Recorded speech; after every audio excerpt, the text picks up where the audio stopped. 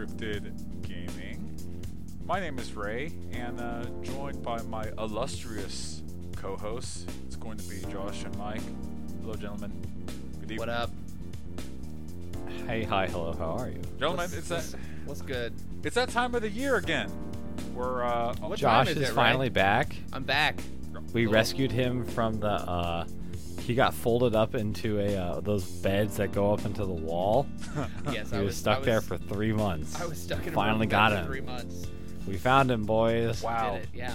We're the last generation of people that'll understand that joke. Our kids won't get that. Because no one That's has probably a to good thing. Yeah, I that's had for a the better.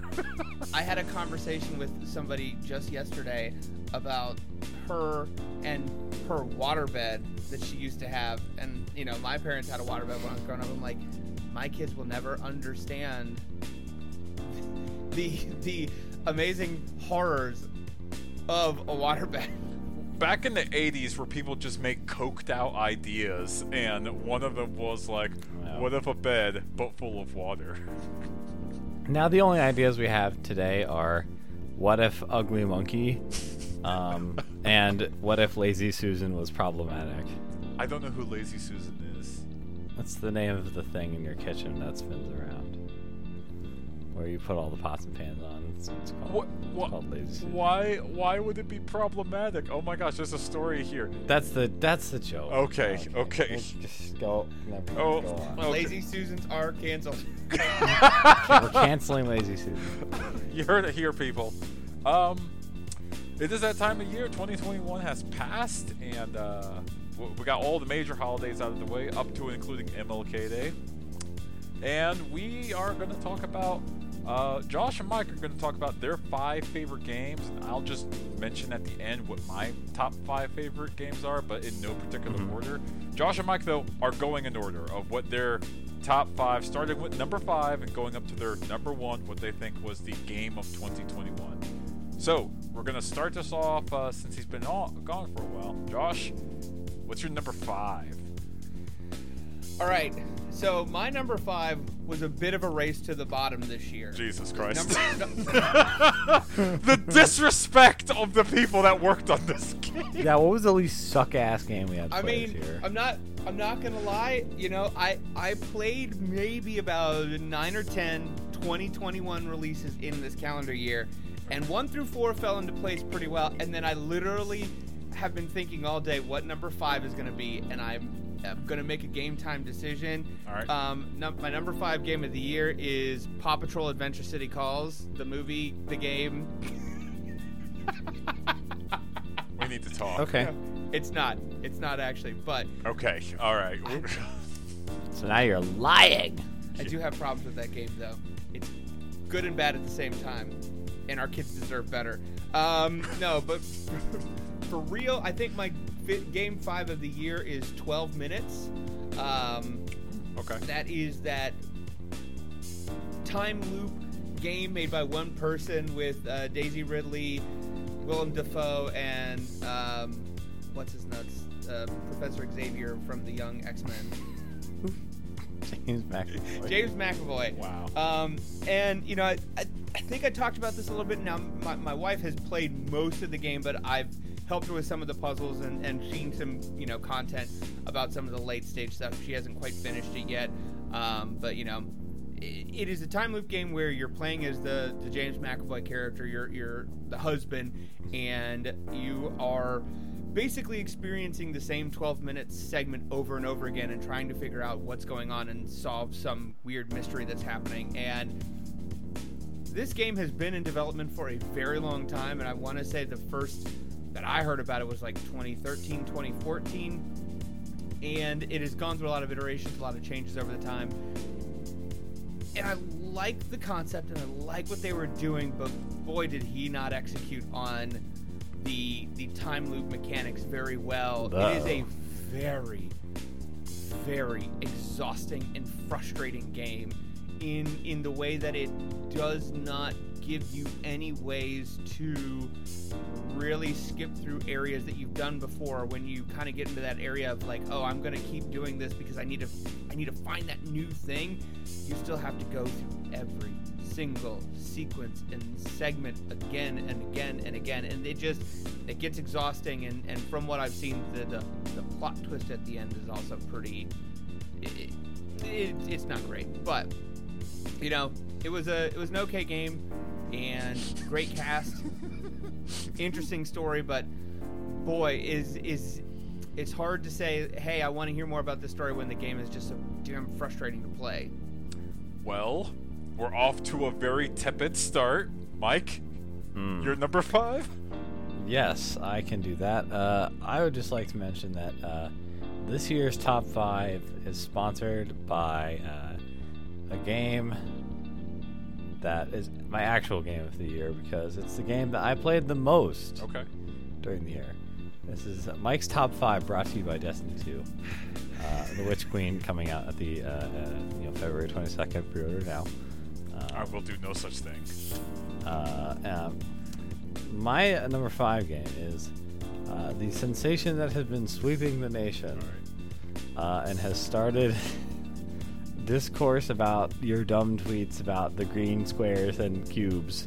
It's a game called Wordle, and it's a pretty fun little game. Me not good word game, but me like Wordle. Need 5 letters, make word. You get 6 guess. Try to guess 5-letter word in 6 guess. When you try to input a guess, it will tell you if the letter is in the word, or if it's in the correct spot, or if it's in the correct spot. And it just changes every day. It's fun to see how everyone else does it, how everyone got to it, whether they got it or not, like who's on a streak, if someone got it in 2 guesses or something really early, it's fun, and it's free, and the word changes every day, and that's Wordle. Is Wordle? You probably heard about it by now. Can I change my game 5? You may not. Yes, you can. I'm sorry. You chose a 5 out of 10 for your game of the year. As the other person ranking a top 5 here, Ray has a non-binding vote here. I say you can do it, Josh. We're gonna strike through 12 minutes and we're gonna hand draw Wordle on that one. I might actually do that if I have some time this weekend. Just anyways, so we're starting off with a game that Josh is unsure if is actually good or not, and Mike naming what's clearly a word puzzle and not a game. So this is the oddest game. This is the oddest 2021 game of the year show in existence. It's a game.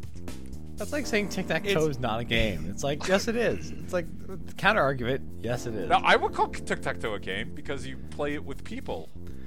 Yeah, it's not like I said the New York Times crossword was there. You might as well have, actually. Oh, man. Josh, you're number 4, please. It's almost as if 2021 was a year impacted. Yeah, my game of the year is the word search on the back of Highlights magazine. That's my game of the year. The doctor's office. My game of the year is Ball and Cup. Just that's all I've been doing. Ball and Cup. I really thought it was gonna be. I really thought it was gonna be stick and hoop down Cobblestone Street, but no. Josh, you're number 4, please. My number 4 game that I haven't actually been able to talk about on the podcast at all. Just be given my little leave of absence there, but it is the newest edition in the Dark Pictures anthology series. Their title, House of Ashes. I will say of the games from this studio, and especially in the Dark Pictures anthology that they've done, this is the best entry in that part of the franchise, and honestly is pretty up there with their first entry, and the name is escaping me right now. Until Dawn. Until Dawn, yes. It's on that level of in terms of the intrigue and whatnot. Obviously, the game still is suck ass to play. The controls are terrible, What is this list? It will always be that way. I hate the QuickTime events. I'm terrible at them. My wife hates how bad I am at them, and it has definitely gotten me killed on more than one occasion because my reaction times are very slow. But the story and the intrigue that is occurring, the characters that are in this game, I think are some of the strongest that they've had in a long time. And in terms of the payoff of the story, the last few have gone the route of there's this really cool paranormal thing that happens. Oh, it's actually all just in their fucking mind, which sucks, and I hated it. And It's it the was terrible. worst. It's the lamest plot twist. Yeah, the real The enemy worst was thing in you could- here the whole time. It's so dumb. No, Yes. but this game, they actually pay off in a very strong way and be like, no, dude, fucking weird shit is happening, and that's it. So, you follow a group of American soldiers in Iraq during the end, right after Saddam had surrendered, who fall upon this ancient ruin and the ancient evil that was buried in there. Ooh. And it's really good. I really enjoyed it. Like I said, again, still a terrible game in terms of the controls and whatnot. It's not what they're known for, but the story, everything about it, very good. So that's game number 4. Game number 4, a game that Josh physically hates playing. Excellent. Mike, you're number 4? I'm here to start fights on the Game of the Year podcast, folks. My number 4 game is Metroid Dread. That's really low. I don't know what to say. That's pretty low on that list. All right. I mean, I played through it once. I liked some of the shooting. Yep. I think hunting for secrets and stuff like that is not super fun. Ooh. I thought the story was okay, and I think I played through it. I had a decent time with it. I don't think I'm going to play it again. Okay, I respect that opinion. That's fine. Wait, is that all you got to say, on Metroid? That's right. Yes, that's all I have to say. Well, shit. We off to number 3 then. Josh, you're number 3. Uh-oh. Just need a minute to regain my composure. He just slapped him with a wet fish, ladies and gentlemen. The Metroid Man 1352 needs 352 seconds. Well, God, I can't even. Game number 3 of the year for me, Inscription. Okay, all right. It's a card game. It's cool.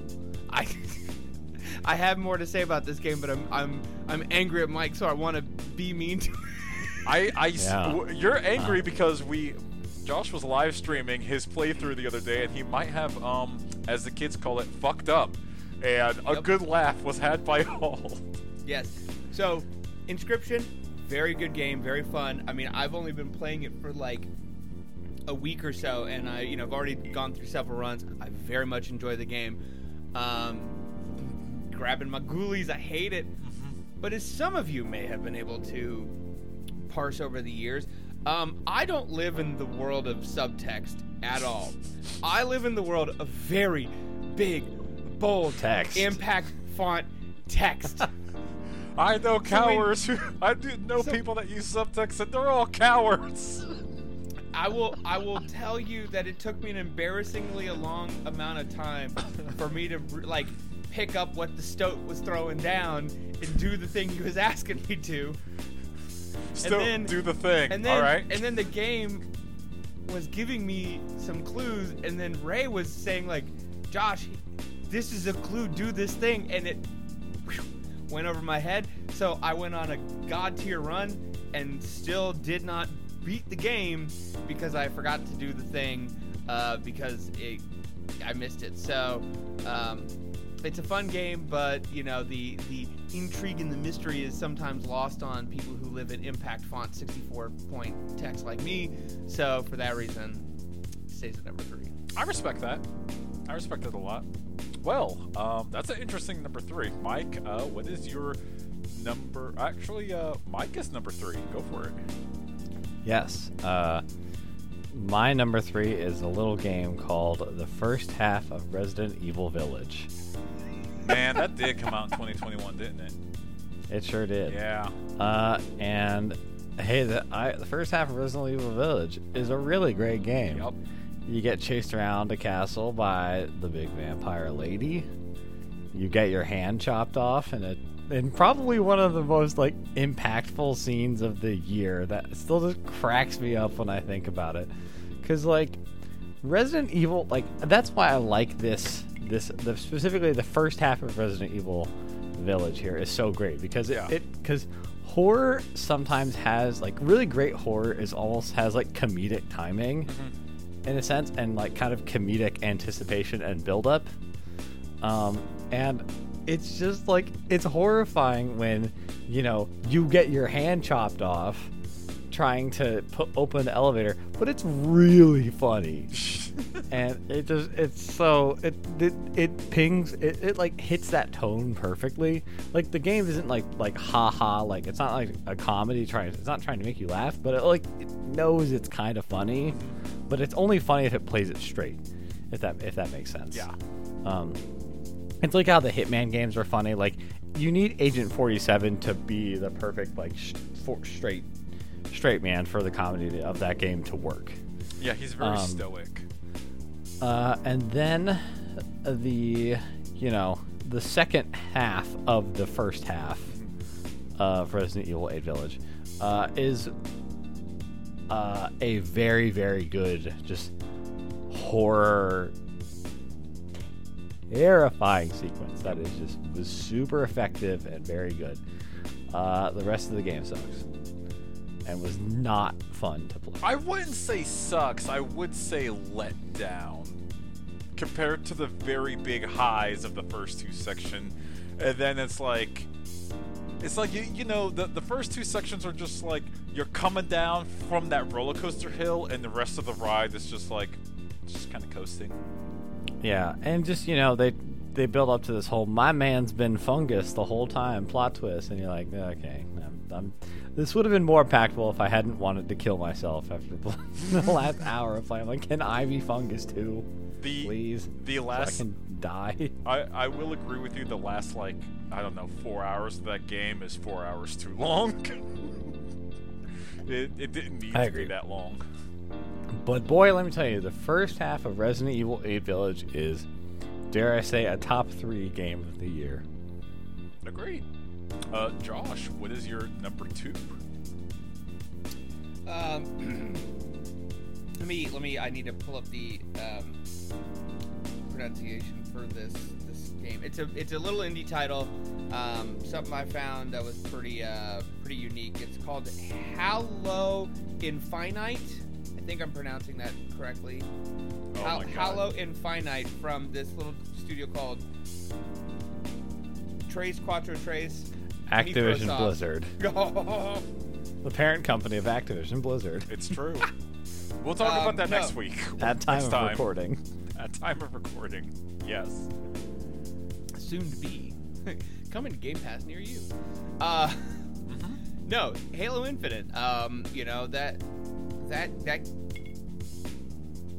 I want to say, what was it, a month early the multiplayer dropped, and kind of took everybody a little by surprise. Now I haven't actually sat down and played the campaign yet, but I hear good things about it. But to sit here and be talking about in the year of our Savior Gaben 2022 about playing Halo, putting multiple hours into Halo, and Halo taking the spot of the game that our friend group plays and that a new generation has come to appreciate here, is something that if you told me 6 months ago was going to happen, I would have told you, yeah, sure, Halo Infinite's coming out, but it's not going to be that good. I even think we had this discussion a year ago when they first delayed Halo, and they said, oh, it's not going to be a launch title. It's just like, this game's it's not, they're not going to be able to Ray, Who go ahead. remembers Craig? That's all I gotta say. Everyone remembers Craig. We love Craig. I love that brute face, just that. It's not great. They fixed it though. They did. I mean, and I will say, and this is obviously Microsoft and 343 have a lot more money than most people, but I mean, you want to talk about a good example of slowing down, taking the time to take feedback and criticism and do something right instead of just saying, hey, we've got to get this game out the door. We've got marketing deals with Taco Bell and whatnot. Like, I can't remember exactly, but I know there was a lot of things that I saw out in the world that had the Mr. Halo on it when Halo was nowhere near coming out. So, there were a lot of things that were in play, and we talk about on the podcast a lot about, take the time, make it good, try and execute your vision. Don't just say, hey, we've got to hit these deadlines, we've got to get it out the door. And, it's good to see that 343 and Microsoft are being rewarded for that with such a good reception and being able to capture that Halo feel but still feel relevant and modern today. I think it's very easy to have done what they kind of did with Halo 4 and 5 and try and do the same thing and get a tepid reception and not be not be successful. And I think this is also a bit of a success story for Game Pass and for the free-to-play model. Just like, hey, make the games available. Now, obviously, there's problems with the microtransactions and what they've got going on there, but just making the game available to a wider audience and an audience that might not have been exposed to Halo in the past, a primarily PC audience, a younger audience. It has been refreshing to see those business models and those decisions being rewarded in such a way and playing a fun game at the time. It's something where pretty much anytime this group is together, we're jumping into Halo these days. It's true. I think that's a good number 2. So, Mike, what's your number 2? My number 2 is gonna come out of nowhere because I haven't really talked about it at all. Okay. But I really enjoy it. It's a game on the Switch called Boomerang X. Oh, okay. And it's kind of like an action combat arena type thing. I don't know if any of you guys have ever played a game called Devil Daggers, where it's just you are in an arena, it spawns a bunch of guys, and you just fight forever. But this is basically like a narrative.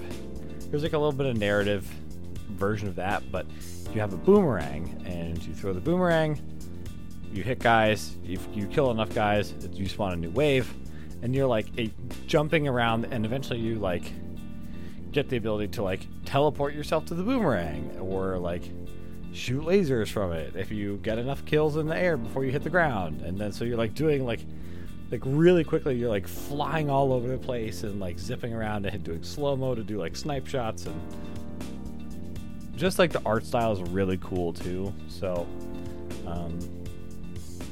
I've really enjoyed it. I think it's a really, really cool game. I've been playing it on the Switch. I'm not exactly certain where else it is. It's on Steam. I just looked it up. Steam. Yeah, I'm sure. Yeah, Steam would probably be a great place to play it too, because it's a really cool style, and I bet it would look great on Steam. Not that it doesn't look good or work well on the Switch, but I bet it would look great on Steam. And it's just when it clicks, it feels so good. I love it when an action game clicks, and this one feels really good. And you can just feel it. Just feels really cool to play, and just the environments are really cool, and it's just a very video game, and it's super fun. And I really like it. I'm really glad to hear you propped up an indie game published by the good people at Devolver Digital, because they can't, they don't miss. Okay, if it's got that DD seal of approval, you're getting quality. That's how I like to view things. It's true. Sorry, I really respect Devolver Digital as a company. As an aside, I told this to Josh a little while ago. I one time tried to apply at Devolver Digital, and it's definitely one of those companies where, don't worry, we'll reach out to you if we need your service. We'll be in touch. Oh. If you can work here, you will work here. Oh. So, Hey, I respect that. Josh, it is time for your number one. What is your 2021 game of the year? so coming out of left field, my 2021 game of the year, Pokemon Snap. I don't know if you're joking or not. Yes, I'm very much joking. Oh, okay. Like, you could be serious. I just don't know. No. The Metroid Man is going to pick Metroid Dread as his 2021 game of the year. Okay, that makes sense. That makes a lot of sense. You want to tell us why? Yeah, no, I don't think I really got to talk much about, part of the reason I was absent from the podcast for a while is I was moving houses and had a lot going on and whatnot in the last, right around the time Metroid Dread launched. But it's just anything that I thought that game could or would have been, it really delivered on those aspects. Now, I'm not saying the game is perfect, it took me an embarrassingly long amount of time to learn that you could even attempt to parry the Emmys. Did not know that was a thing. I just thought, like, when they grabbed you, it was done and you had to go back. And that was a very frustrating mechanic. And then I learned you could do it, and still was bad at it because, not good at time. Yeah, that's not a big window. No. See, You have 2 of those 60 frames to make it happen. yep. And it switches, it changes. It's not a solid time frame. Yep. Yeah, that was the other thing too. It was like they know the heavy step. They got you. Yeah. So if you Which way am I going? See previous comments about QuickTime events. I'm not very good at them. So even when I learned that was a mechanic that worked, Like, great, cool. that's cool for some people, just not me. The trick is to not get caught by the Emmys, I think, is what they're trying to say. Yeah, that's the real business right there.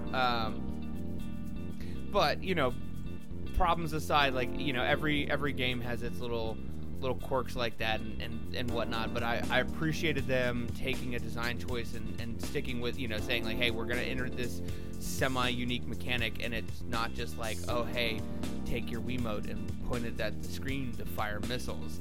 I felt like the controls were exactly as tight as I was hoping they would be, and a lot of the problems that I felt with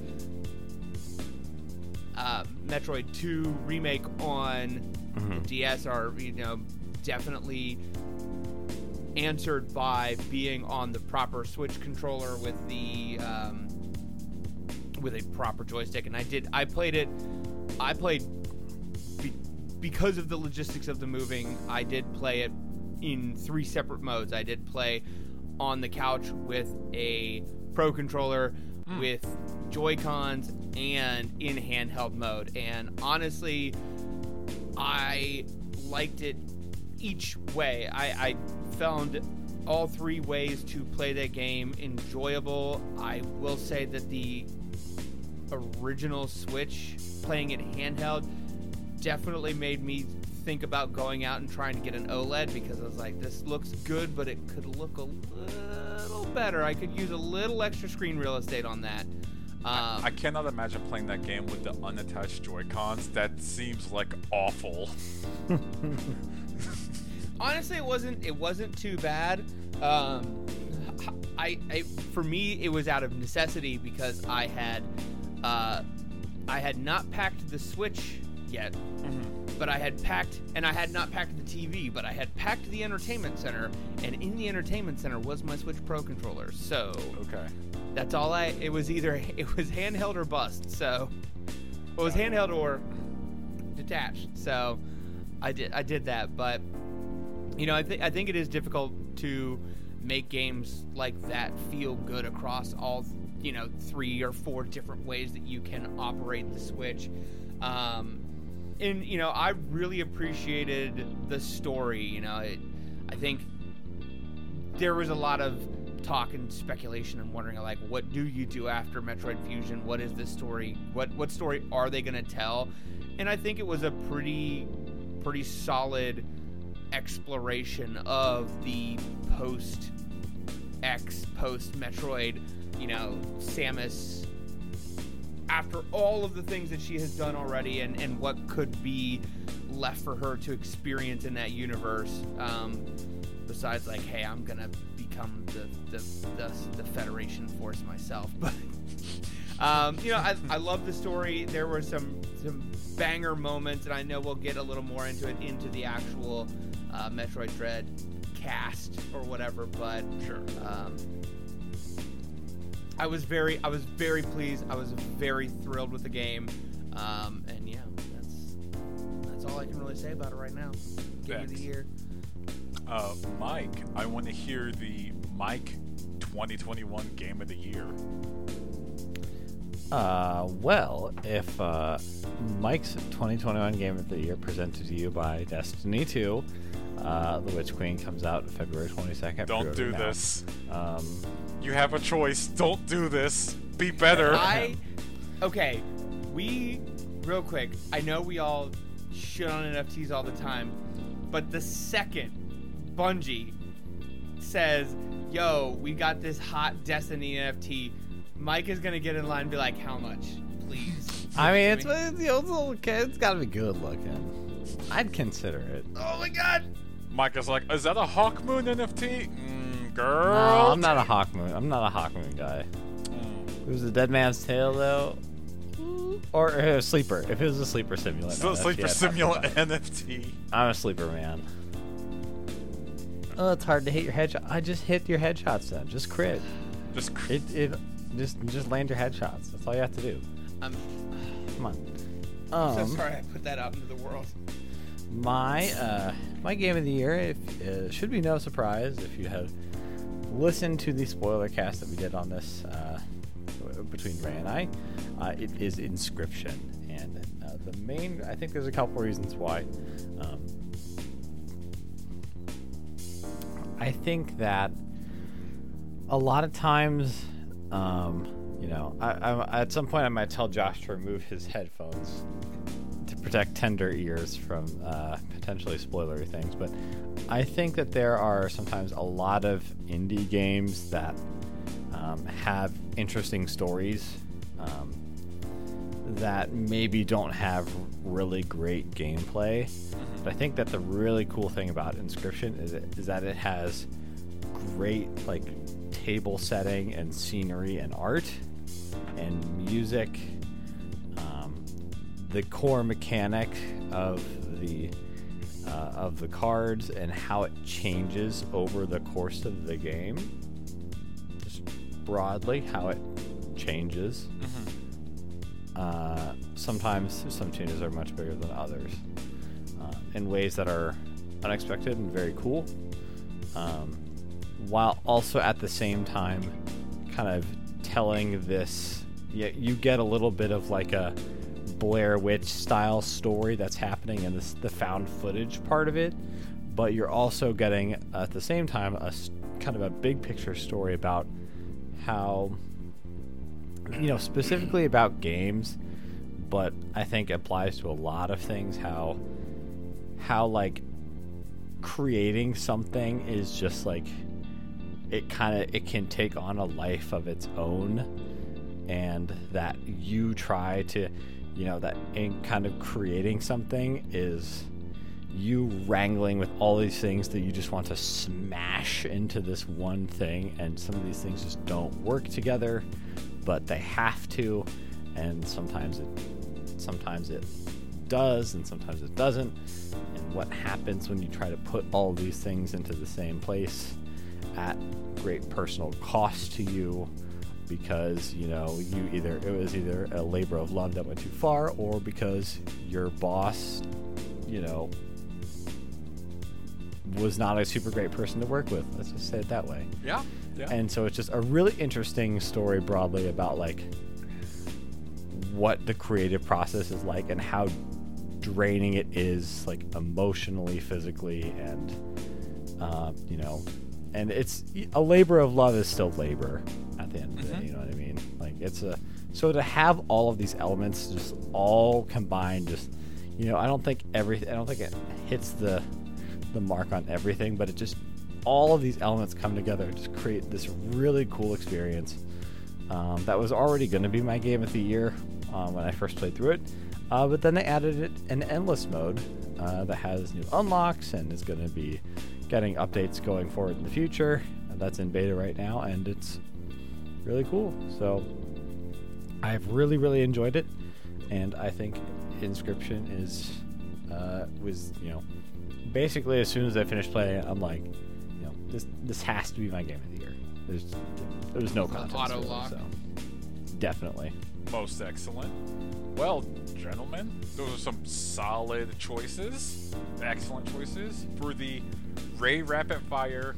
What games I think should get the most attention in 2021? The curated. The curated list. For top of the list, that's is fucking brilliant. Indie games you should definitely play from 2021. As Mike noted, Inscription. For all the reasons Mike said and more. Hell, the endless mode in and of itself is well worth your $20 easily. Deltarune Chapter 2, but only if you've played both Undertale and Deltarune Chapter 1. Chapter 2 is just more Deltarune, but even funnier. What more can I say? For the next set of the list is the games you should play if you have a PS5, and I am so sorry if you don't, but you should buy a PS5. I saw that Kroger had one today. I'm dead serious. I saw that, yeah. And I told you before, like, I remember the olden days where you could go to Aldi and get the Sega Genesis. Man, like, think of the fuel points you'd get on that bad boy. Oh man, you're slamming down $800 to get. Oh yeah. You were $200 away from a full buck off a gallon at that point. Oh yeah. Oh man, back up. Oh yeah. Ratchet and Clank and Rift in Time. Nothing can adequately describe how much of a triumph this game is just looking at it. And playing it is great because it has many different accessibility options. From jump, it lets you say, like, do you actually want to have a challenge with this game? Because we could just make it so you never die and you're just having fun shooting stuff. And I tried that mode for just a tiny bit just to see what it's like, and yeah, it was still fun. Let's go. You could drop down the difficulty. You could pump it all the way up to where, like, enemies kill you in 2 hits. It is up to you, and you can remap all the buttons. You can make the text gigantic size if you're having some seeing issues. You can make it so that you don't use the shoulder buttons at all. You just use the face buttons on the controller. Not only is it a beautiful looking game, not only is it a great game to play, but they respect the fact that you should play this game any way you want. And it's funny. It's a hilarious game. Next on that list is Final Fantasy VII Intergrade Intermission. I know that's a title. That's Tetsuo Nomura for you. This is where you play as Yuffie and her friend, whose name I won't spoil, but you should play that, and it's good. It's more Final Fantasy VII. It's running on PS5. It's a different side story. It takes about 10 to 11 hours to beat, maybe 6 hours if you're actually doing it right. I don't know. It's 4K, 60 frames per second, and it has one of the best mini games in the Final Fantasy series. It's addictive. I liked it. It's the Josh, since you played Final Fantasy, the Battle Condor mission. Little dude. Yes, yeah. Josh. They brought back Fort Condor, and they made it really, really, really good. Like, stupid good. I don't know how else to describe it. Easily 5 of my 11 hours playing that game was just playing the Battle Condor. This does not surprise me in the slightest. That's hilarious. It's so good. And finally, my game that everyone should play, period, because there's no excuse. Everyone should play Metroid Dread. Metroid Dread shouldn't exist. The fact that it does is a blessing. And I was happy to play it. I was happy to beat it. I was happy to go through it. I was happy to see the ending to the Metroid story, as it were. And I respect what Mike said, because there are some parts where I got lost because I'm like, where the fuck am I supposed to go and do? And the first time you go through it, you're like, I don't know, shoot some walls and ceilings and hope for the best. And I know there's that whole big thing where David Jaffe was getting dunked on Twitter for like a month straight. But I want to say, like, devil's advocate, the man's not entirely wrong. Like, sometimes Metroid just has that thing where it's that like, part where you're supposed to like go to the elevator room and shoot the wall that's bullshit. I'm sorry, it's so dumb. I mean, Metroid I Fusion. wasted like half an hour looking for that. Metroid Fusion. I mean, did I'm the not gonna same lie. thing, Pretty much, but- as a very big Metroid fan, like literally every single every single room I walk into, bap bap bap bap, I'm shooting every single wall just to make sure. Yeah, us seasoned Metroid fanboys, we're like, yeah, I know what to do. Like, you're just shooting everywhere because you never know, and you're hunting for items more than you're hunting for a place to go. But we're in, as I just said with Ratchet and Clank: A Rift in Time, we reached a point in gaming where, like, no, that shit is starting I'm not baby. to fly anymore. Signpost me. Signpost me. And there's I'm no way to baby. make Metroid Dread easier. Hell, there's no button mapping on Metroid Dread because button remapping is a spoiler. As you find out later on, the game uses every single button on the controller. So everyone should play it, but yeah, it's kind of a really hard game. I'm not gonna lie. The game kicks your ass. I will say Metroid Dread is like, as a Metroid fanboy, it's probably the only game that I'll give like a Dark Souls-esque pass to being like hard. It's like, okay, this one gets it, but everybody else should have like a fucking easy endless dad mode because I need Like, I just want the option, but the game doesn't give you the option. The game gives you the option once you beat it to make it even harder. And I think it's like, nah, it's okay. I already got kicked in the dick once. Maybe don't stomp on them while you're here. Anyways, that's it. That is the list. Gentlemen, your sorry, go ahead. I said we did it. Gentlemen, your overall thoughts on gaming in 2021? Did you enjoy it? Did you think it could be better? Did you... Well, this podcast is 30 minutes shorter than last year's Game of the Year, so while there were some... Tell me. There were some bangers this year, but also, I think we're starting to feel the effects of the delays Having children and COVID impacting development and whatnot. So 2020 we had the benefit of lockdown is novel, and a lot of the things that are coming out were basically done before that started to happen, and now we're starting to see the projects that are dealing with work from home and whatnot, and the things that suffer from that, and the exhaustion that comes from 2 years in a global pandemic. So yeah, let's hope 2022 is better. 2022 is... I'm scared because I don't have the time. Elden Ring comes out next month. I'm not ready. It's exceedingly rude to me specifically that they're like, hey, Witch Queen and Elden Ring are happening like the same week. Elden Ring, or like Witch 1 week after the other. Horizon, like, Horizon Dawn Forbidden West. Yeah, and there's one more game that's coming out that time frame also. I forget what it is, but it's all Wordle 2. Is it? Yeah, it's Wordle 2. There's a sequel to Wordle. I don't believe you. It's just... Why would you believe? That's classic. Never mind. But the point is that, as Josh was saying, the delays are starting to like taper off, and now just 2022 is jam-packed with a bunch of titles that I don't know how people are expected to play some of them. Yeah. I will say, at least from a wallet standpoint, thank God for Game Pass. That will save me a little bit. But yeah, who's gonna have the time for all this stuff? I mean, there's some games that came out that we put time in our calendar aside to play. Then reviews came out. You're like, never mind, my weekend just got freed up. I'm looking at you, Battlefield 2042. Yeah, the Battlefield. I forgot I played Battlefield this year. Oh my God. Man, I was looking forward to that game. Can we just say that in June 2021?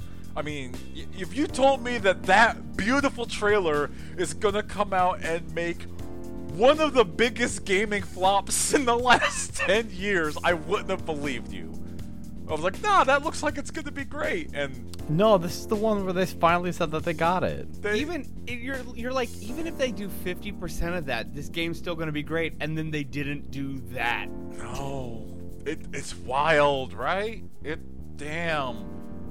More people are playing Battlefield 1 than are playing Battlefield 2042. Man. Whoa, brother.